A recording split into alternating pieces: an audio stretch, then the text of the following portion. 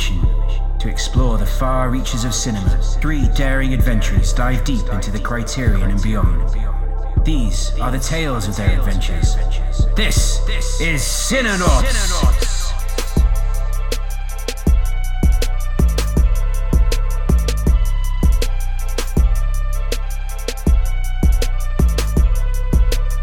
Hey, this is Ian. And this is Catcher. And welcome back to another episode of Cinenauts, exploring the Criterion. Ooh. Catcher and I promised everyone some special surprises here on our boomless summer, and we've done it. We finally got him here. The pod daddy himself, our old pal Slim. What do you Slim, have how are on you? him, Ian, that we finally managed to get him on the show? What happened? This is the first time I think I've ever been asked. That's the thing. I think this might be the very first. It took 75 episodes for me to get a friggin' invite onto this podcast. But yes, I am here. It's a pleasure to be here. Slim, of course, of 70 millimeter fame, of course, of our fellow Take Deck pods. I mean, if you listen to this, you've probably heard 70 millimeter. At the very least, you've seen me share it, or one of our accounts share it on somewhere. But we're honored to have you, Slim. It was great to be here. I don't know how I'm going to follow up Maggie and Solo from the last episode, the scandalous thoughts that I made a mental note to bring up for this episode, but I'm excited to talk about the greatest movie in the Criterion. And that, of course, is 1987's RoboCop. How we came about choosing this movie, I think I just saw it and I grabbed it.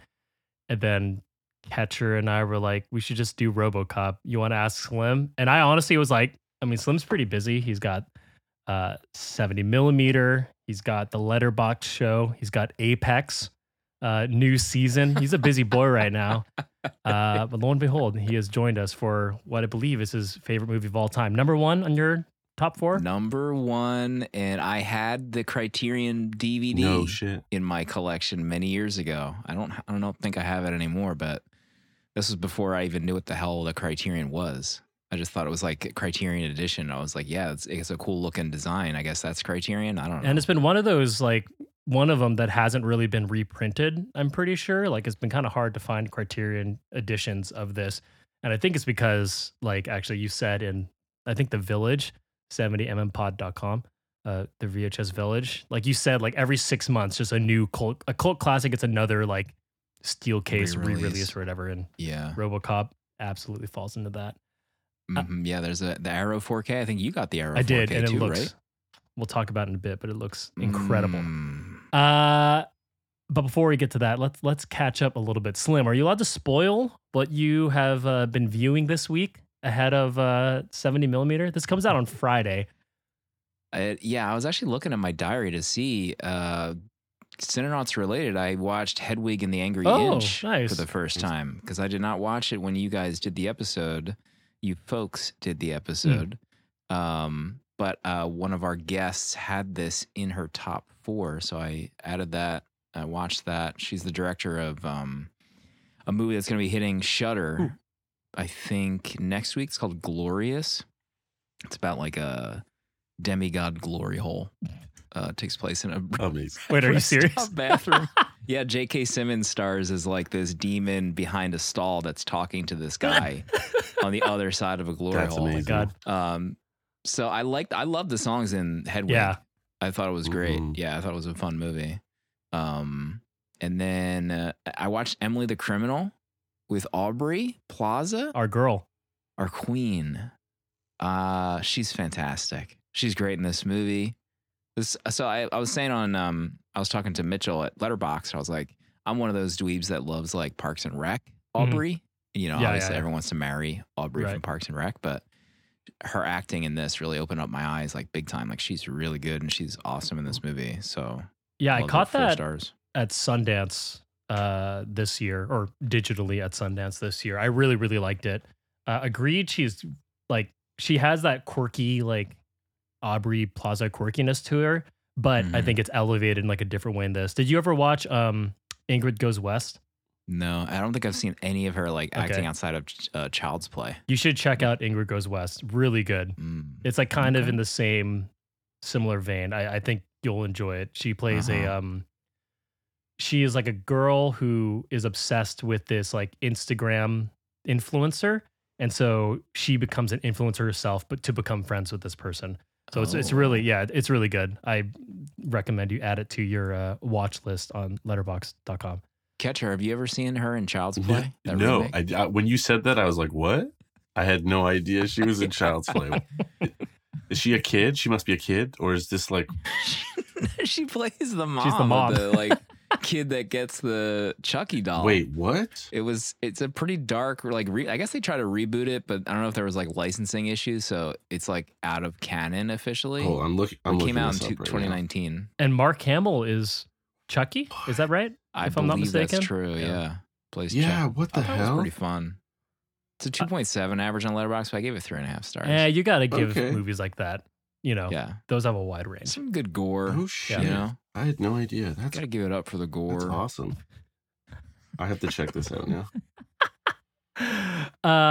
What are y'all watching for 70mm this week? The next episode that's coming out for 70mm is going to be Akira for the animated summer. The theme for the month is animation. And my pick is the next episode. So I picked Akira. Akira lost the supporter vote due to, we don't have to get into the politics of how the vote transpired. It's not worth going deep on the criminality of what took place. My understanding is you would have no idea at all. You should have absolutely zero idea what happened behind the scenes, Slim. No.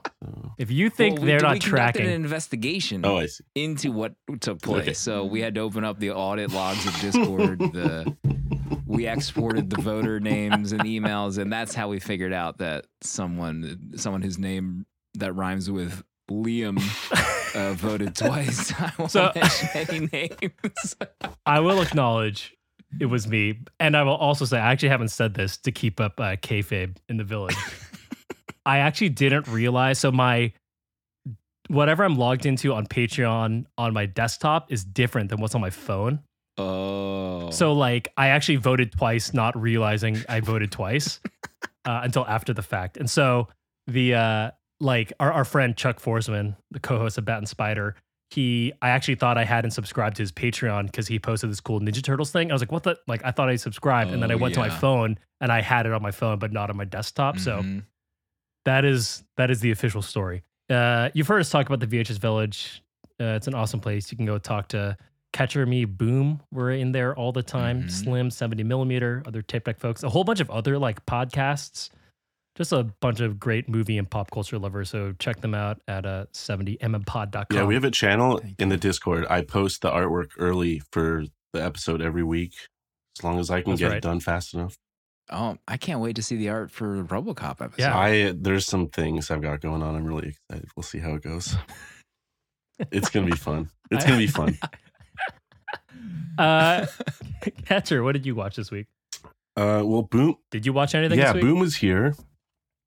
Oh yeah, I know what you watched this week. Yes. So we were hanging out, and it was just the two of us. My brother and his fiance were glamping on an island, and we were sitting around. We're like, we need to go watch a movie. Like, we're together. We need to go watch a movie. And the only thing that was playing at the theater was Elvis, which I was not very excited about. I was like, I'd rather just not see a movie than watch Elvis. That was sort of my mindset going into it. I'm not an Elvis fan to begin with.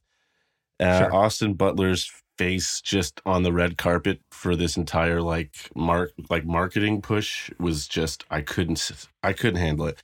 But I was like, him saying he started talking like he feels like he just has to talk like Elvis from now on actually made me not watch the movie. Yeah, like hearing those words come out. Yeah. In my mouth. His mouth was like, inspiring. What? Yeah, that's literally the exact same reason I was totally against it. But I was like, the worst case scenario, we have a terrible time and we have fun watching a terrible movie. Best case scenario, I'm surprised and I have a good time. And so we went, and somewhere like in the middle, but closer to had a good time. Like nice. His performance is surprisingly good.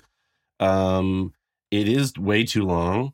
I am sick and tired of musical biopics. Like, this is just a genre that needs to die, go away for a while. Like, there's nothing truly new to mine from that genre, I don't think. The mining is Oscar nominations. That's what the mining is. Yeah, fair enough. I guess that's true. Good luck, Tom Hanks. I can't see anyone want to nominate that guy in that role, which is too bad because it's hilarious. I don't know if it's not like award worthy, but it is something to behold while watching.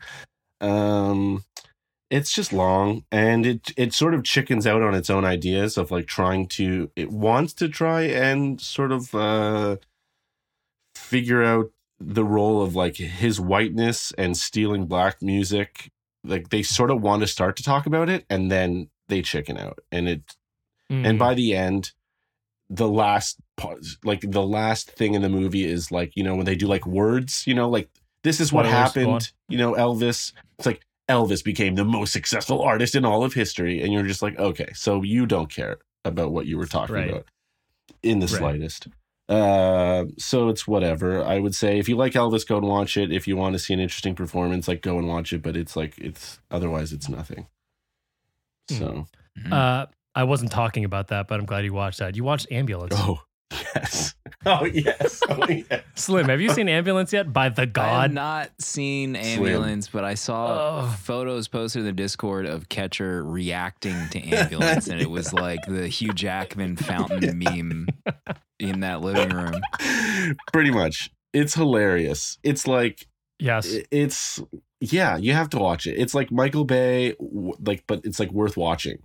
Like, okay, Michael Bay is always worth watching. No, but it's like we've had to deal with his Transformers movies for like the last decade. Yeah. And it's nice to have, like, in a weird way to say this, like, restrained Michael Bay in a weird way. Like, it's not restrained. It's crazy, but it's not like... It takes place in an ambulance. Like, you know, it's like... Yeah, it takes place on Earth. Right. Yeah, exactly.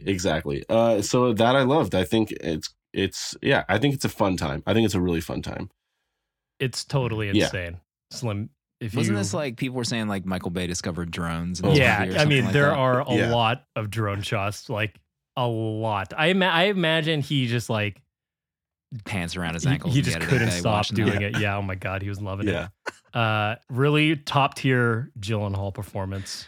It's worth the watch. There's a lot of people ragging on Gyllenhaal for the roles he takes. A lot of Gyllenhaal rag. Yeah, well, that's happening right now. Those are the Taylor stands coming out of the woodwork, trying to bear him across all Didn't forms he of media. allegedly like start dating her when she was real? What's the backstory there? Is this even not safe? So they were People Magazine, the podcast. What's happening right now?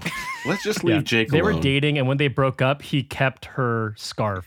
Something like that, and so she wrote a song about it, and you know, something like that. Unreal. That's not real.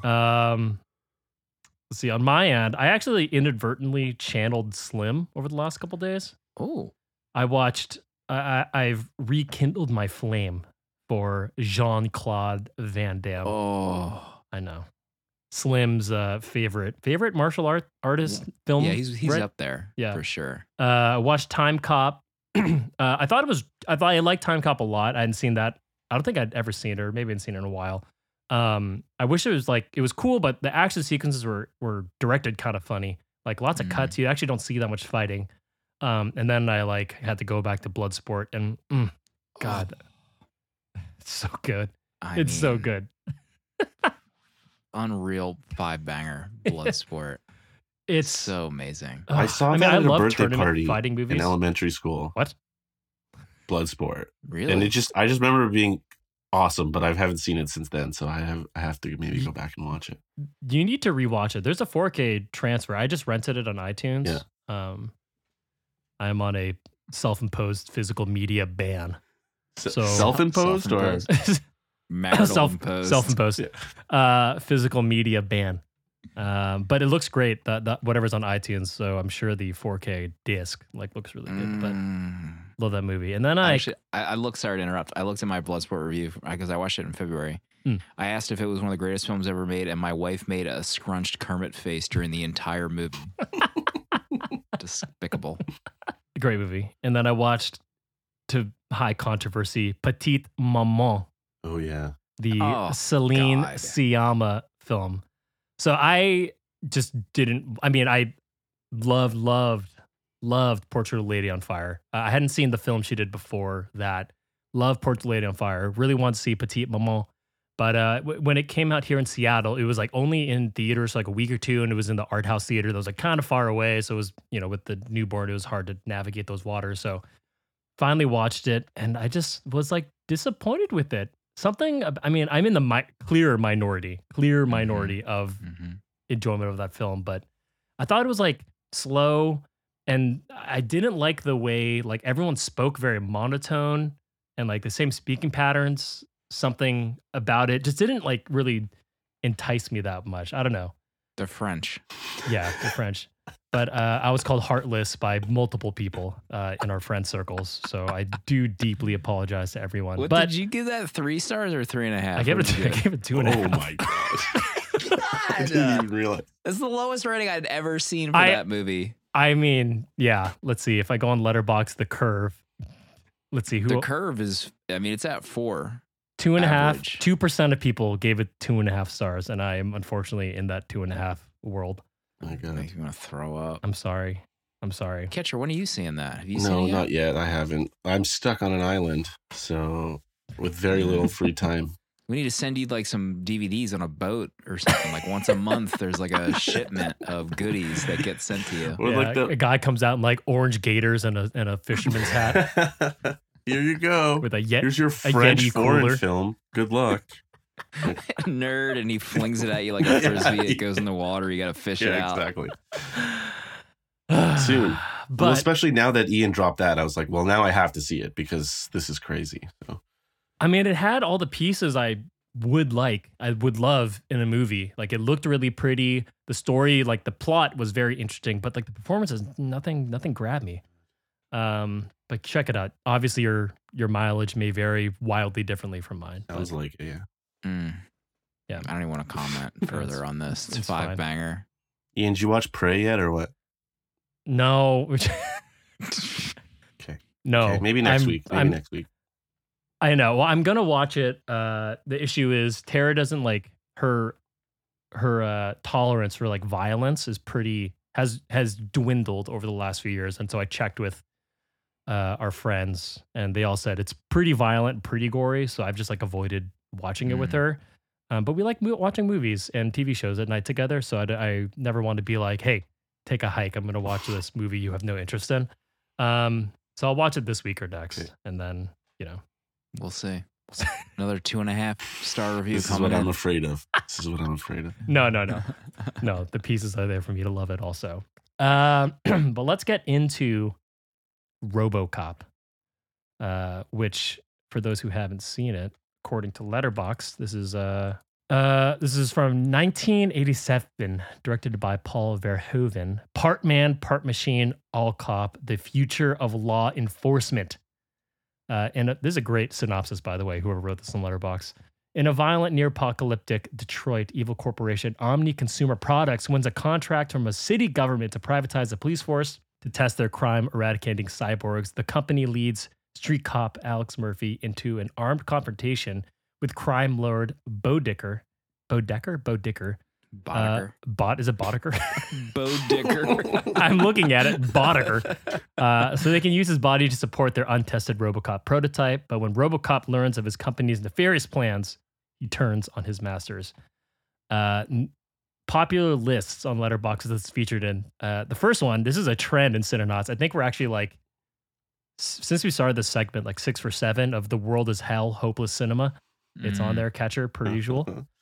What is reality? ? Lots of 1,000 greatest movies you have to watch, top 100 lists, anti-capitalist, anti-imperialist, anti-fascist canon. All those. Edgar Wright's 1,000 favorite movies. So a lot of fun lists that's involved in. So if you haven't watched it, get a vibe of it. That's where they lives. But right now, let's hop into our time machines. Slim, you better do it here. And travel back to like 1982, where a screenwriter, Edward Neumeier, and Slim, obviously, please feel free to jump in if you need to correct me on anything. A fellow named Edward Neumeier, he watched a movie called The Blade Runner. And when he was watching it, he actually thought the robots in this movie do not look like robots. And I want to do something like that. And then I guess in the theater, he thought of the name RoboCop. He's like, I'm going to make a movie about that, and started writing an outline. And then not too much longer, he actually came across another guy named Michael Miner, who was writing a movie called Super Cop. And the two of them combined movie ideas to what is now RoboCop, essentially. It was written to be like, obviously, an answer to sci-fi that felt more scientific. And the original draft was like set place in the 2040s, something like that. And then along came the director, Paul Verhoeven, who became attached to the project. I'm not quite sure how he got attached in particular, but I know when he read the script, he actually had like his English was pretty poor and didn't understand like American pop culture. So he actually had to have like a dictionary and sort of like an unofficial translator alongside him, like to help him like work through the script and get through some of the subtext of the content. And like his big takeaway was that like it just needs to be like more violent, because I guess his like thoughts of America was like everything was bigger and everything was more violent, which is pretty hilarious. So he got signed onto the project. They were looking to cast Arnold as Alex Murphy as RoboCop, Keith Carradine, Michael Ironside, and they finally landed on the man with the best lips in Hollywood, at least at that time, Peter Weller, which was important because his lips actually are like a key plot device in the movie. The movie was shot in 1986 with an $11 million budget. Went on to make $53 million in the box office, and has since spawned off a whole bunch of sequels, a remake, video game franchises, arcade games, all that sorts of stuff. And what's interesting to me is that, so I had only seen this movie, like my memory of it was I would watch it or see TV versions of it at my friend Alex's house, and I would watch like the Terminator. He had an older brother, so we'd watch like the Terminator there and like RoboCop. And so I popped this in, having not seen it in 20 plus years, this director's cut, and my initial thought was like, how was this even ever on TV? Like, this is extremely violent and dark and gory. And I looked it up, and the shocking part to me was that the director's cut is what the initial plan was, all sorts of gore violence, and the original cut was much more toned down because they were being threatened with like an X rating, something like that. But what was really interesting to me is that this movie could have been made like today. I mean, you could say that like about a whole bunch of sci-fi, but like in the ways that it talks about corporation takeover and obviously police, the militarization of police and corporations, all that sort of stuff. And so what I love asking about to guests or people who love movies for so long of their life is like, Slim, how has this movie shifted its tone for you since you watched it like when you were younger, and the countless amount of times where you've watched it up until this week or whenever you rewatched it? I think when I was a kid, the idea of like a robot cop was the coolest thing ever. Like a super robot cop who like just annihilated criminals. I was like, this is cool. I want this toy, and I needed that gun. And like, this is the coolest thing I've ever seen. I thought it was funny too as a kid. Like I probably was laughing and not getting it, but like the news briefs, the media break stuff was like a funny little side gag in the movie. And then over the years, you start to like unearth different layers about the movie, about like capitalism run amok and the politics of the city and the police force and the desensitization of violence in general. And I know like Verhoeven, I think, makes that like a big thing. And I remember one other nugget of like him reading the script and not getting it. I think he like passed on it, and his wife read it and brought it back to him. I was like, you need to read this, or like, let's go through this together because there's something. Oh, so his wife was like the pseudo translator. I believe so. Yeah. So over the years, it like, and you're right. People do say like, oh, this movie is so timeless and can be made today. Like there's almost like, there's a few like slurs in it that they could easily cut out. But it's like perfectly attuned to modern day after 40 years, and it's like insane. And I looked at the Letterboxd average, still only like 3.9, which is high, but like it's wild to me. Like some people like don't get RoboCop, or like I see people that like watch it and don't get it, and then I see people that watch it and be like, oh my god, like this is a perfect film for today, and it's just like the total opposite ends of the spectrum. Catcher, had you seen RoboCop before? You have, right? Like recently, like within the last year, for like the first time in a serious way, and then but before that, like maybe here or there, like maybe in the background on TV or something. Like my only real connection to RoboCop growing up was like my grandparents went to Italy and came back and brought me a RoboCop action figure. Why? I have no idea. Not a clue. But they did, and it was like the coolest thing I'd ever seen. Like RoboCop, to this day, watching the movie yesterday or 2 days ago, is still like one of the coolest looking designs ever, like in film. It is rad. And so like it was just fun to like sit down and watch it and realize like this is actually a blast and super fun to watch. And I enjoyed it so much more this, even within the last year I'd seen it. It's even more fun now. I've enjoyed it so much more this second viewing. It's so fun. It's so quick. Like it moves at like such an amazing pace. Like I think Ian, like, you know, like having to watch movies for this podcast sometime can be such a slog because they're so long. They're great, but they take forever. Deep apologies. Yeah. Those are some of my favorite movies, you know, like, but getting a chance to watch something that is like still like as, you know, as smart and fun as this movie is at such a at such a pace. It's so refreshing and fun. And like you guys said, so on point for like what's happening and what we're talking about culturally now. It just almost makes you sad because you realize we've sort of been like having these discussions for how many years now, and like no change has happened since then. So that's kind of depressing, but otherwise it's like, it's really wonderful. And I think probably the reason why people sort of like bounce off of it is because they just, I can see them feeling like it's cheesy in some way or another, but like if you're actually paying attention to it, like phone down, watch the movie, like it's something really cool and special, I think. Yeah, the dialogue is super sharp.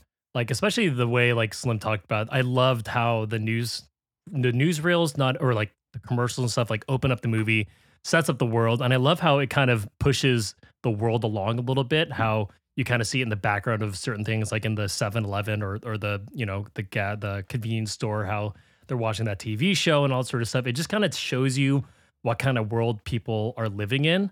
And I think that's a super smart way to evolve it. Like, because I think, you know, I love sci-fi, but I hate when sci-fi movies are like, you know, the year is 2037 and XYZ things has happened, and they do like a really, you know, they give you like a fake history as to how like the world got to where it is. But in this, like you don't, especially since it's in like the pseudo future, or there's not even a date. There's no year. It's just like today. It's just could be just today, right? For all we know.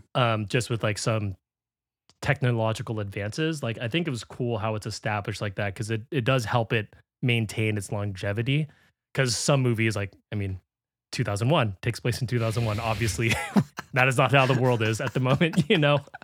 I love 2001. Your infamous thoughts on Blade Runner 2049 are well noted. Exactly. Apologies, Catcher. The media breaks too. Some of my favorite stuff are those, you know, faux news briefs that interject in the movie. Like they talk about like that peace station, that laser up in space is like just launched, and then like tragedy struck today when the laser accidentally shot and killed 118 people, among them 2 former presidents.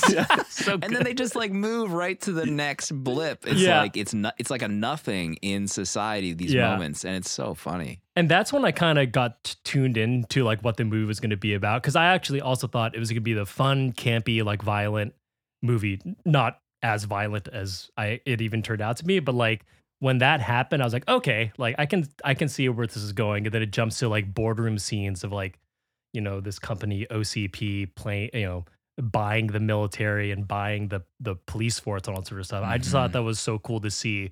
and like again, sadly, like believable. And of course, the fact that it takes place in Detroit just like heightens like all the reality of it. I went back to, because I remembered a news brief that I had a memory of from the RoboCop TV show, Prime Directives, short-lived TV series, which is like, not great, but it's a RoboCop TV show, so you get what you can get. But one of the news briefs talks about how there's a war and some of the soldiers coming back are brain dead, and they like put them on ice, and they're like, and now you can support and pay for these brave vets with $5,000 to keep them on ice, so that one day they can come out and like you can pay to have like your name on the vet. And then, like, I think a couple episodes later, they announced, like, and unfortunately, the military freeze program didn't get enough money, so all those vets are now dead. So, and then they move over to, like, the next thing. It's pretty funny. That's Patreon. Jeez. We've been doing that for 70mm and 80 years. Keep the podcast alive. Keep the hosts alive on ice. Keep them on ice, yeah. Another thing that caught up to me is that, like, this movie is deeply, deeply American and directed by someone who is very not American. And look, I know Slim, you're a big Verhoeven guy, and Catcher, you are too, I believe. Like, I haven't seen too many Verhoeven movies. Let me take a look at his page here. Total Recall. Yeah, so I've seen Starship. Yeah, I've seen Troopers. Starship Troopers, Total Recall. I've seen Showgirls. I remember bits and pieces, and I've like kind of seen Basic Instinct. But like his movies are mostly about like the American, like the heightened American experience, which is always like fascinating to me, that sometimes it takes like people outside of America to sort of like reflect back in a very like crude way back towards, people. Is that something that also grew on you, Slim? Just like as you kind of dug into Verhoeven's filmography? I think he's my favorite science fiction director. Like Total Recall is incredible. Starship Troopers, on multiple rewatches as of like maybe 5 or 10 years ago, that I've come to super appreciate that one. That one's in the similar vein of like the satire. And Basic Instinct I watched for the first time maybe a couple of years ago. I thought that was amazing. But one of the things that always jumps out at me in interviews with him is like where he is from. Isn't he Dutch? Yeah, Danish? Dutch, yeah. Dutch. He's always talking about how it like he like loves to be free in his culture. Like he doesn't have any problems being naked, and you get that story with the Starship Troopers stuff about the unisex showers, where like they would only do it if he also was naked in that scene, so he was nude with them in that shower shooting the scene. Oh, that's amazing. But that like kind of thing is, I think it allows him to see like the differences in the American culture of like our obsession with like violence. So he's like, like let's just give that in the movie.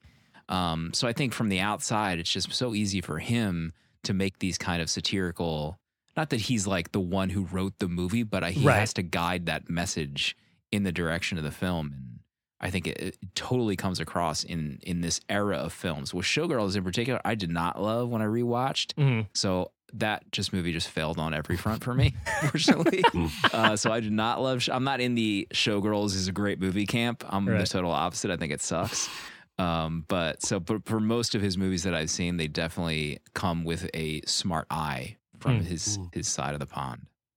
Catcher, as our non-American, accurate depiction of American culture? I don't know. It's kind of hard to like, yes, I'm not American, but like so much of like Canadian culture is like filtered through or directly from the US. So it's sort of hard. I feel like it's much easier for someone from like Europe to like dissect what is America versus like what a Canadian might think. But does this feel like America? Yeah, it does. Like it does. It 100% does. The obsession, the over violence. Yeah, of course. Like, how else to say that? Like, it definitely does. Yeah. The violence in this movie is so over the top and also so hilarious to me. And like, which I'm assuming was by design as well. Like, I was watching it. Tara was doing some work. I was watching it on our couch, and like at the first ED 240 scene, is that what it is? ED 209. At the ED 209. ED 209 scene where they're doing the training, and like the bot starts like freaking out and the guy drops his gun, it doesn't work. I like just started audibly laughing because I was like, you knew it was going to happen, but to the level that it happened, it was too insane. And then I just hear Tara like walk up and like shut the door to the room because she was working and like didn't hear me laughing and screaming and guns and all sort of stuff. But the like it's so funny in that scene. And then he kind of flips it on its head, which I love when directors do this. Later when Murphy, when he like gets murdered essentially by like by Red from that 70s show. It's like funny at first because like they get the hand, but then like it becomes like very, very dark very, very quickly. And I'm assuming all that, I mean, that stuff was obviously not in the made for TV version. And I'm assuming a lot of that was not in the original theatrical version. Right. But seeing it now, like, it's a little trick that Verhoeven plays where like, yeah, it was like kind of funny at first. Like it was like this robot like freaking out and all sort of having a glitch. And then they do it, 10, 15 minutes later, and it's like very, very horrific. And then they turn it on its head again with like, when RoboCop is like breaking up robberies, and then it flips again when more people get killed. Like the way he kind of twists and turns the viewer to laugh and be like mortified at various parts of the movie, I think was so clever, and adds so much like weight to the movie. It's funny too. I remember you were asking in I think the Bat and Spider Discord about like which version is the one to watch, and this is one of the few movies I think like the director's cut is the one most have seen. Like I think it would have been difficult to track down the original theatrical. So in the 4K they actually have the made for TV version included. Like you can watch the version that I watched on like PHL 17 growing up, and it's fun. Like seeing obviously like I think they edited out like scumbag. Like that was a bad word back then. Like, can you imagine scumbag being like banned from television? Right. And the Kenny, the guy who got shot up at the Attitude 9, the Kenny scene. So you probably noticed it on the 4K because some of the shots looked way grainier. Yeah. Like Kenny getting shot for another 5 seconds was like that extra unrated edition. And like looking back, it's like it's nothing like compared to what we have seen in movies. I think his hand getting shot off also was added in. And when Boddicker is Bo Digger, whatever you call him, Bod Digger, when he's above RoboCop in the water, and he shoots that thing into his neck, and the blood comes down, and he reacts to that. Like that was not in the original version. You can kind of see that in the 4K. It's super grainy. But yeah, like the director's cut, and I remember as a kid trying to track those down. And seeing the scenes, because at that time, I was able to find like the RoboCop Archive website was one that I was on a ton as a kid, and it hasn't been updated visually since I was a kid. So if you ever go to RoboCopArchive.com, you can see. But like seeing the stills of like the deleted scenes, I think were the first times I did end up seeing those shots, and it was just like Kenny on the mock of Delta City, like bloodied. And I was going to point out too the other scene that was about you, like the laughter in the violence, when RoboCop finally murders Dick Jones, like shoots him through the glass. The one thing that jumped out at me at this viewing was the one living executive who made it to the end. He like stands up with glee as Dick Jones is like falling out of the building. He's like, yes. And then he starts clapping and he gives RoboCop the thumbs up at the end. It was so surreal seeing that. And that was just one thing that I zoned in on this viewing. So the comedy aspect and the violence was so prevalent. Catcher, any favorite moments along those lines?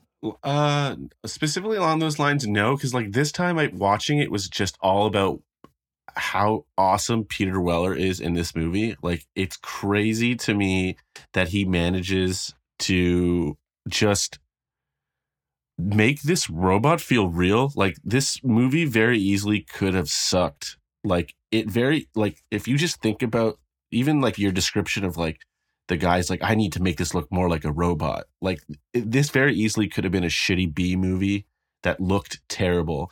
And the costume, for one, like I said earlier, just looks amazing. But like Peter Weller's performance absolutely sells the whole thing in a way that like I was really not expecting, and was just like super fell in love with in this viewing. I was just like, wow. Imagine trying to act with that much shit on your body, like heavy. Oh, it was like it would be impossible. It would be impossible, and he makes it look effortless, which, from my understanding, took a lot of effort. So, congrats to Peter. All the lip acting he was doing with those lips, unbelievable. He has the perfect shape for that. The perfect shape. It could have been a terrible movie. Like, any one of these pieces could go wrong. Totally. They cast anyone but Peter Weller. You know, they cast Arnold in that suit. What is that even going to look like? Like shit is what it would look like. Trash. Yeah. He could have barely walked at the time, you know? He's so also, jacked. The music is fantastic in this movie, awesome. too. Yeah. Yes. So good. It's amazing. Especially when he's running through the house and he's having the memories of his family and he's emoting. He's like doing that robot, like, I'm having a mental breakdown walk. He's like, moving his shoulders up and down. Like, so good. And I think on 70mm when we covered this, I can't remember if we brought this up, but some of the thinking too is about like the Christ-like nature. I think Verhoeven also zeroes in on that a lot. Like when RoboCop is walking through the water, but he's like stepping on the water because it's not like deep enough. Visually, like one of the shots that jumped out at me, that one, but then also when the cops finally turn on him and are shooting him in that parking garage. Yeah.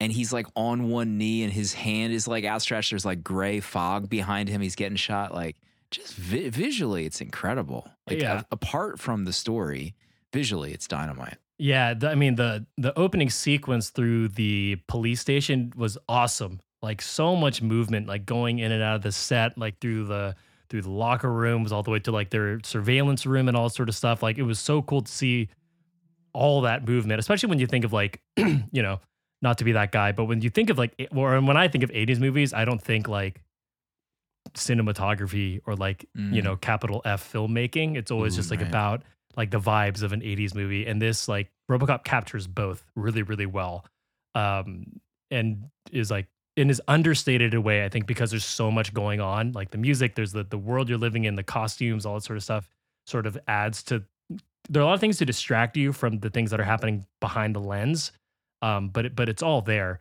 and the effects look incredible, like on par with like Cronenberg type stuff. I was thinking like when the guy like gets knocked into acid and comes out. I mean, that was crazy. So good. Like the surgery scene is crazy. Like all this sorts of stuff. I mean, RoboCop himself looks amazing. Like when he takes off the helmet finally, like that would look like, imagine if Disney did this today on Disney Plus with Favreau behind the wheel. Enough. Don't put this into the universe. Thank you. This is an inside nugget, and maybe you can edit this out if you want. But Kurtz, who is a member of our group of friends, and he's in the member of the VHS Village Discord, his mom went to prom with the guy who was demolished by the radioactive waste. Yeah, I did not know that. That's real. So the cinematographer for this did Das Boot. Also followed Verhoeven for Soldier of Orange, Danish movie he did, but also Showgirls, Total Recall, Starship Troopers, and RoboCop. So pretty seasoned. And The Never-Ending Story. Look at that. Huh. Oh my God. Yeah, you're right. 1984. My goodness.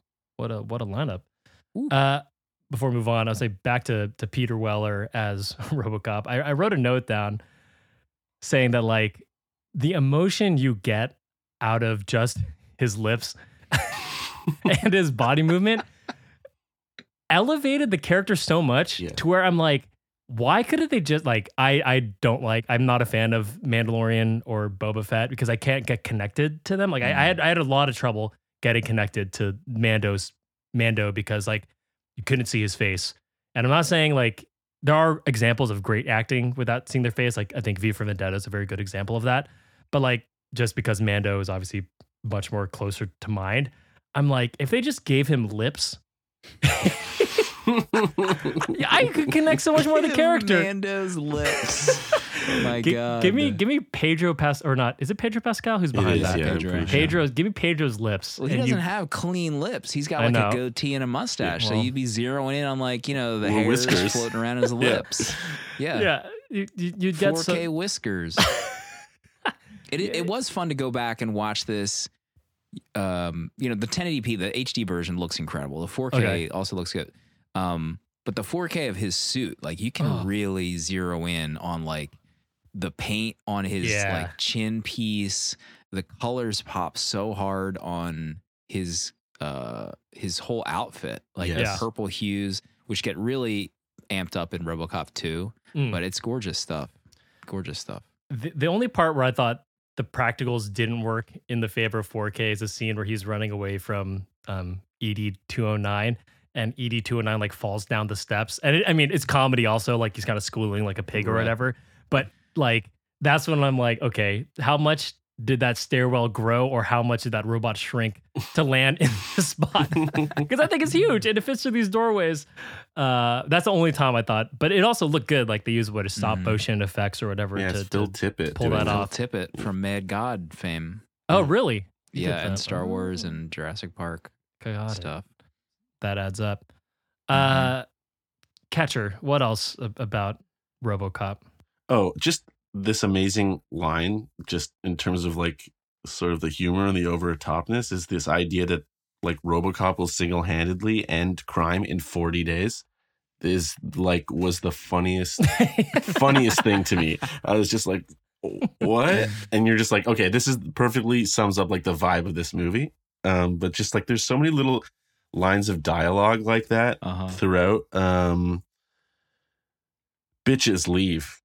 Hands like is so great. Is such like a perfect shorthand funny line.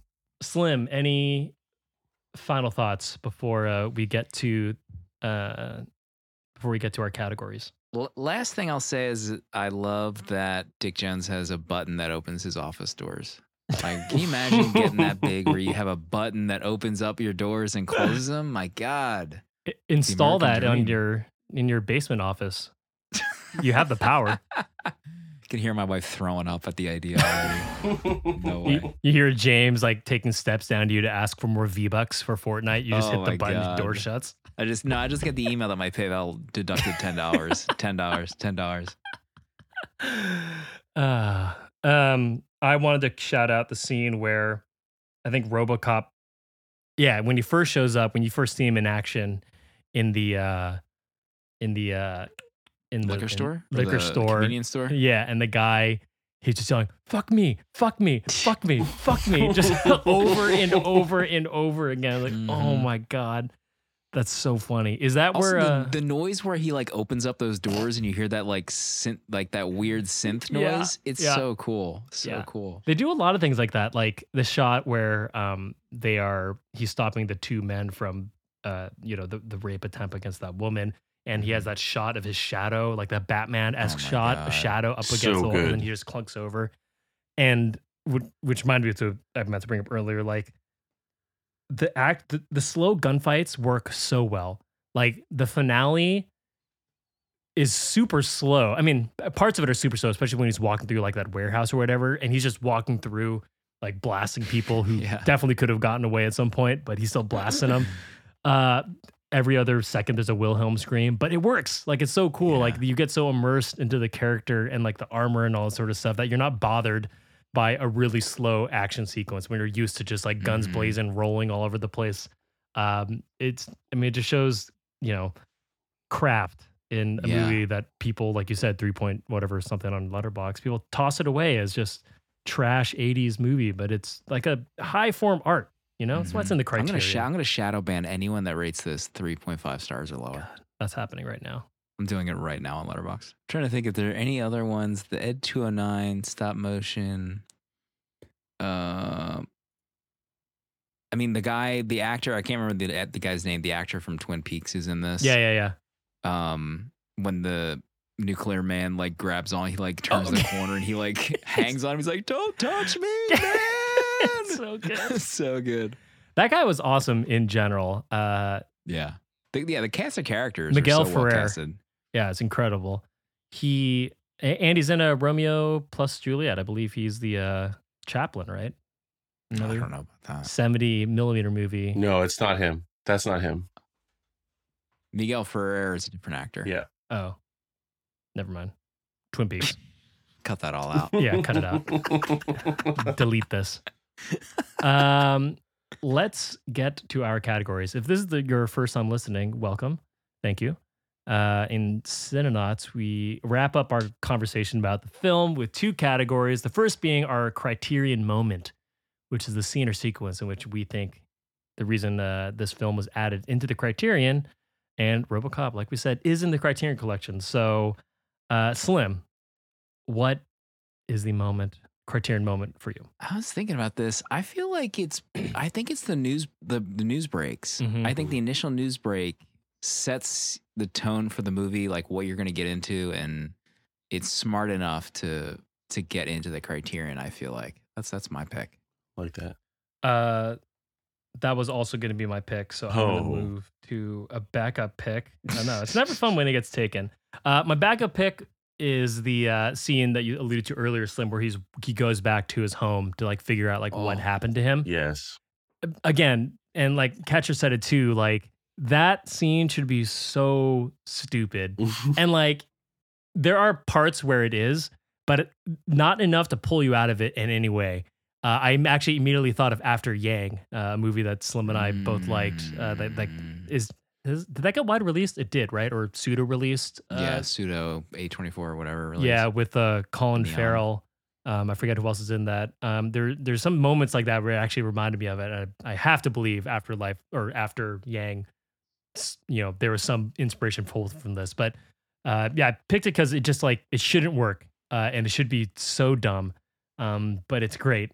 And they tell you just enough about what happened with his family and the life he used to have and all that sort of stuff to really make you feel for Murphy, and Murphy / RoboCop. And I just thought that was a really, really well done scene. So that's my pick. Totally. Catcher. Totally. My scene is the scene where he's been taken out by the cops, and his partner takes him to that warehouse, and she brings him the gun, and he takes his mask off for the first time, and they have that sort of conversation, and he's talking about how he wants to know about Murphy's life, and he has this line where it's I don't she talks about his family, and he's I don't remember them, but I feel them, and I'm just this much emotion has no business being in this movie. And the fact that he is covered, again, I can't stress this enough, the prosthetics attached to the back of his head looks so good. Yeah. And there's so much stuff happening. Yeah. And he pulled, the emotions are right there. You're right there with him. You feel for him, this guy who's basically lost everything and become this puppet for other people's bullshit. And he's just it's this moment where he sort of transcends what he feels like sort of his programming, to become more himself, which then leads him the rest of the movie to not be wearing the helmet at all in the middle of the day. The bravery on display from filmmakers to put that suit in broad daylight with the back of his head exposed that way. And it looks amazing. It looks incredible. So yeah, that scene where he takes his mask off and becomes human again is the one. His lips. His lips. Unmatched in history. Yeah, for sure. Second category is our satellite pick. So this is when satellite pick is where we pick a movie. We pick a movie that we think was influenced or reminded us of said Criterion film, because Criterion movies, they're all influential, and that's why they're all added to the collection. So reverse order. Catcher, what is your satellite pick? Oh, Ian, you're gonna be so mad. Robots trying to understand their humanity. I mean, there's 2 movies I thought of. The first one I thought of was Clockwork Orange, because I like the idea of sort of a sci-fi satire. And that scene from that rape scene reminds me very much of Clockwork Orange with the sort of dancey fight scene. But I have to go with Blade Runner 2049. I think it's oh god. I had to do it. Oh my god. Yeah, for one, sicko. I am. I just think it's of all the movies I could think of in terms of truly trying to explore what it means to be a human being, Blade Runner 2049 does that better than almost anything. Yeah, it made me wonder why I was being a human being watching that movie. That's what So no, I love that for you, Catcher. Thank you. I also was going to say Clockwork Orange, actually. Amazing. Okay. So I got scooped twice. No, go. So Clockwork go Orange. Ahead. Cut that part out and scoop it for yourself. No, it's fine. Clockwork Orange for me, just the the oversaturation of violence and how, I think in particular when they're all laughing, shooting Murphy, that reminded me just a ton of Clockwork Orange. So I put that in there. And then also to plug 70mm and Cinenauts, I think Akira is actually a good match for this movie too. We talked about Akira a while ago, like a little over a year ago. You can go check that out. And 70mm, they'll be dropping their Akira episode this Monday. But I think there's a lot of Akira vibes, not only because I think both movies were 80s, like cyberpunk, sci-fi, highly influential in the genre moving forward, but both are about people who sort of gain these powers they don't necessarily want. It's about trying to figure out who you were before you've got these powers, all that sort of stuff. So I think Akira and Clockwork Orange are two good picks for it. Slim. Oh, boy. I was trying to think of 90s. I'm still in that 90s action mode. So I thought of one that I remember loving as a kid. It actually showed up in the like similar films list under RoboCop. And I agreed. I thought of it before I even saw that. But directed by Marco Brambilla. Wesley Snipes, Sylvester Stallone, Sandra Bullock, Demolition Man from 1993. I feel like you get a little bit of that satire, a futuristic police force, someone who's a man out of time, so to speak. Not as good, at least in my memory, of the RoboCop satire and commentary on modern society, but I think it's like an alternate universe. I mean, the whole world is run by Taco Bell. Am I correct? Right? Right? Like, isn't Taco Bell like the major? They run the it's whole like world, the fast food wars. They're a big part of the movie, right? The most popular restaurant, upscale restaurant you could eat at is a Taco Bell. That's what it was, yeah. So a lot of commentary on the future of America type stuff. Yeah. Nice. I mean, Sylvester looks amazing in that movie. Wesley looks amazing. Sandra looks amazing in that movie. Well, when does she not? That's true. That's true. When does she not? Peak Sandra. Actually, did Sandra ever leave her peak? I feel like you were re-peaking right now. She's still in it. She's still in it. 30-year peak. Never been done. Other than Peter Weller's lips. Is he still alive? Peak lips. Lips. Yeah, I'm pretty sure he's still alive. Yeah, he did the voice for like the video game that they announced that's coming out like 5 years or whatever. Yeah, and like I think I said this in one of our Discords. Like, why would you do a RoboCop game when you can't see RoboCop? The best part of a RoboCop game is being RoboCop and seeing you like walk around. Why would you do it in first-person shooter? I don't know. That's just me. It doesn't. It looks like it'll just be a regular average game, but hopefully it's something different. Yeah, $20 on Steam in 2 weeks.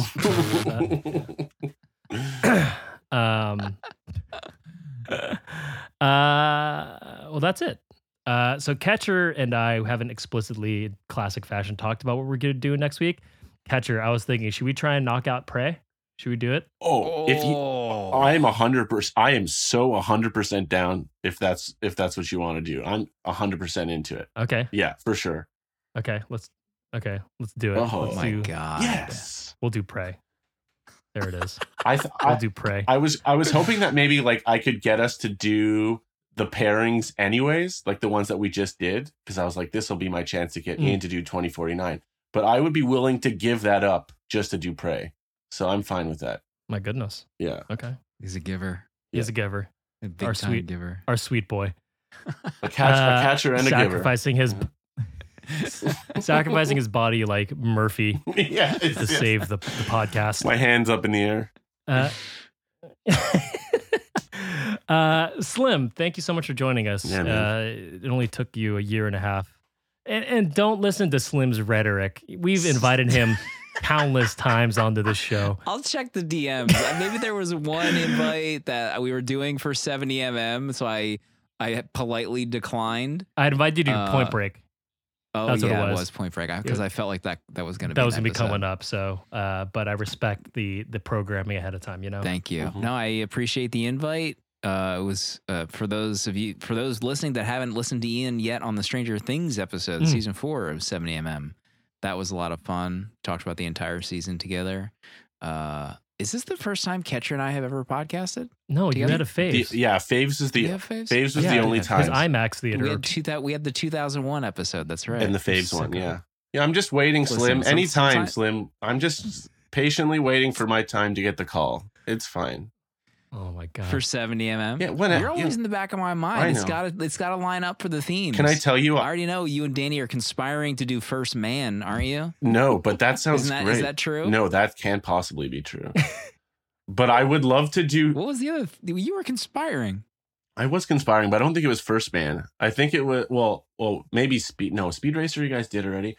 Oh, Lost in Space I watched the other day, and I think would be even if I'm not on the show, would be absolutely perfect. Absolutely perfect for the show. It doesn't have to be me, but you guys need to cover that movie immediately. Like, find a way to slip it into programming, because that is going to be a hilarious episode. It's going to be. There was also Zodiac too, wasn't Zodiac? Zodiac is the one I've been waiting for. Yeah. Zodiac is. But then we have to plan Serial Killers month, and I don't know how that's going to fly. For an entire month devoted to murderers. You could do Robert Downey Jr.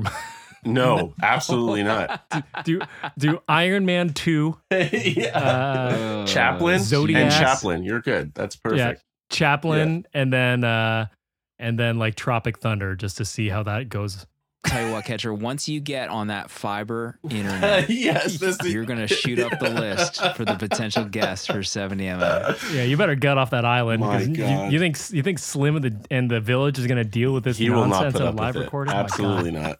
Yeah. The 56K bandwidth that is piping through wherever Ketcher is at right I can't wait to see how much of I actually get onto this episode. Like, this might just be an Ian and Slim episode after the edit is over. You'll make it. It's going to be great. You'll make it. I'm going to have to pull an H and fake laughs from me and Slim. Do some punch-ins. Yeah, punches if we miss some stuff, but we'll make it work. Pull stuff from old episodes. It'll be great. You can listen to Slim weekly. Twice a week, actually, on the Letterboxd show, where they talk about people's 4 favorite movies, and they talk about the weekend watch. Oh, that's three times a week, I guess, right? It's three it's times. 3 now. I was about to correct you, but I didn't want to correct someone on the amount of times they can listen to my nasally voice every week. It's not worth it. Not worth the effort. We have 4 faves. We just had Paul Scheer on an episode. Mm-hmm. Everyone listens to How Did This Get Made? That was a fun episode. And then Weekend Watch List Thursdays, we talk about the movies that are coming out in theaters and streaming to help people add to their watch list. And then 70mm, join our Discord. It's a very fun, inclusive environment, and you want to find other people that love movies just like you do. Mm-hmm. And you can follow. What are you on Twitter now? You always change it, or is it back to @Slim? I never changed it on Twitter. Slim is still the Twitter name. IG, I changed it. But yeah, you can follow me on Twitter, but follow 70mm. And then you can see everything from there. Perfect. Well, thank you, Slim. Thank you. I appreciate you for talking to us about your favorite movie. I know it's a scary thought. Imagine if I'd come on to 70mm to talk about Armageddon. My God, I would have hung up halfway through. Have you even listened to our Armageddon That's the only yet? episode I haven't listened to. He's afraid. He's afraid. I can't have 3 of my closest friends just bashing one of my favorite movies. Although maybe it's my punishment from Danny after me slandering Petite Maman. Anyway, thanks everyone for listening, and we'll talk to you later. Bye, everyone. Bye.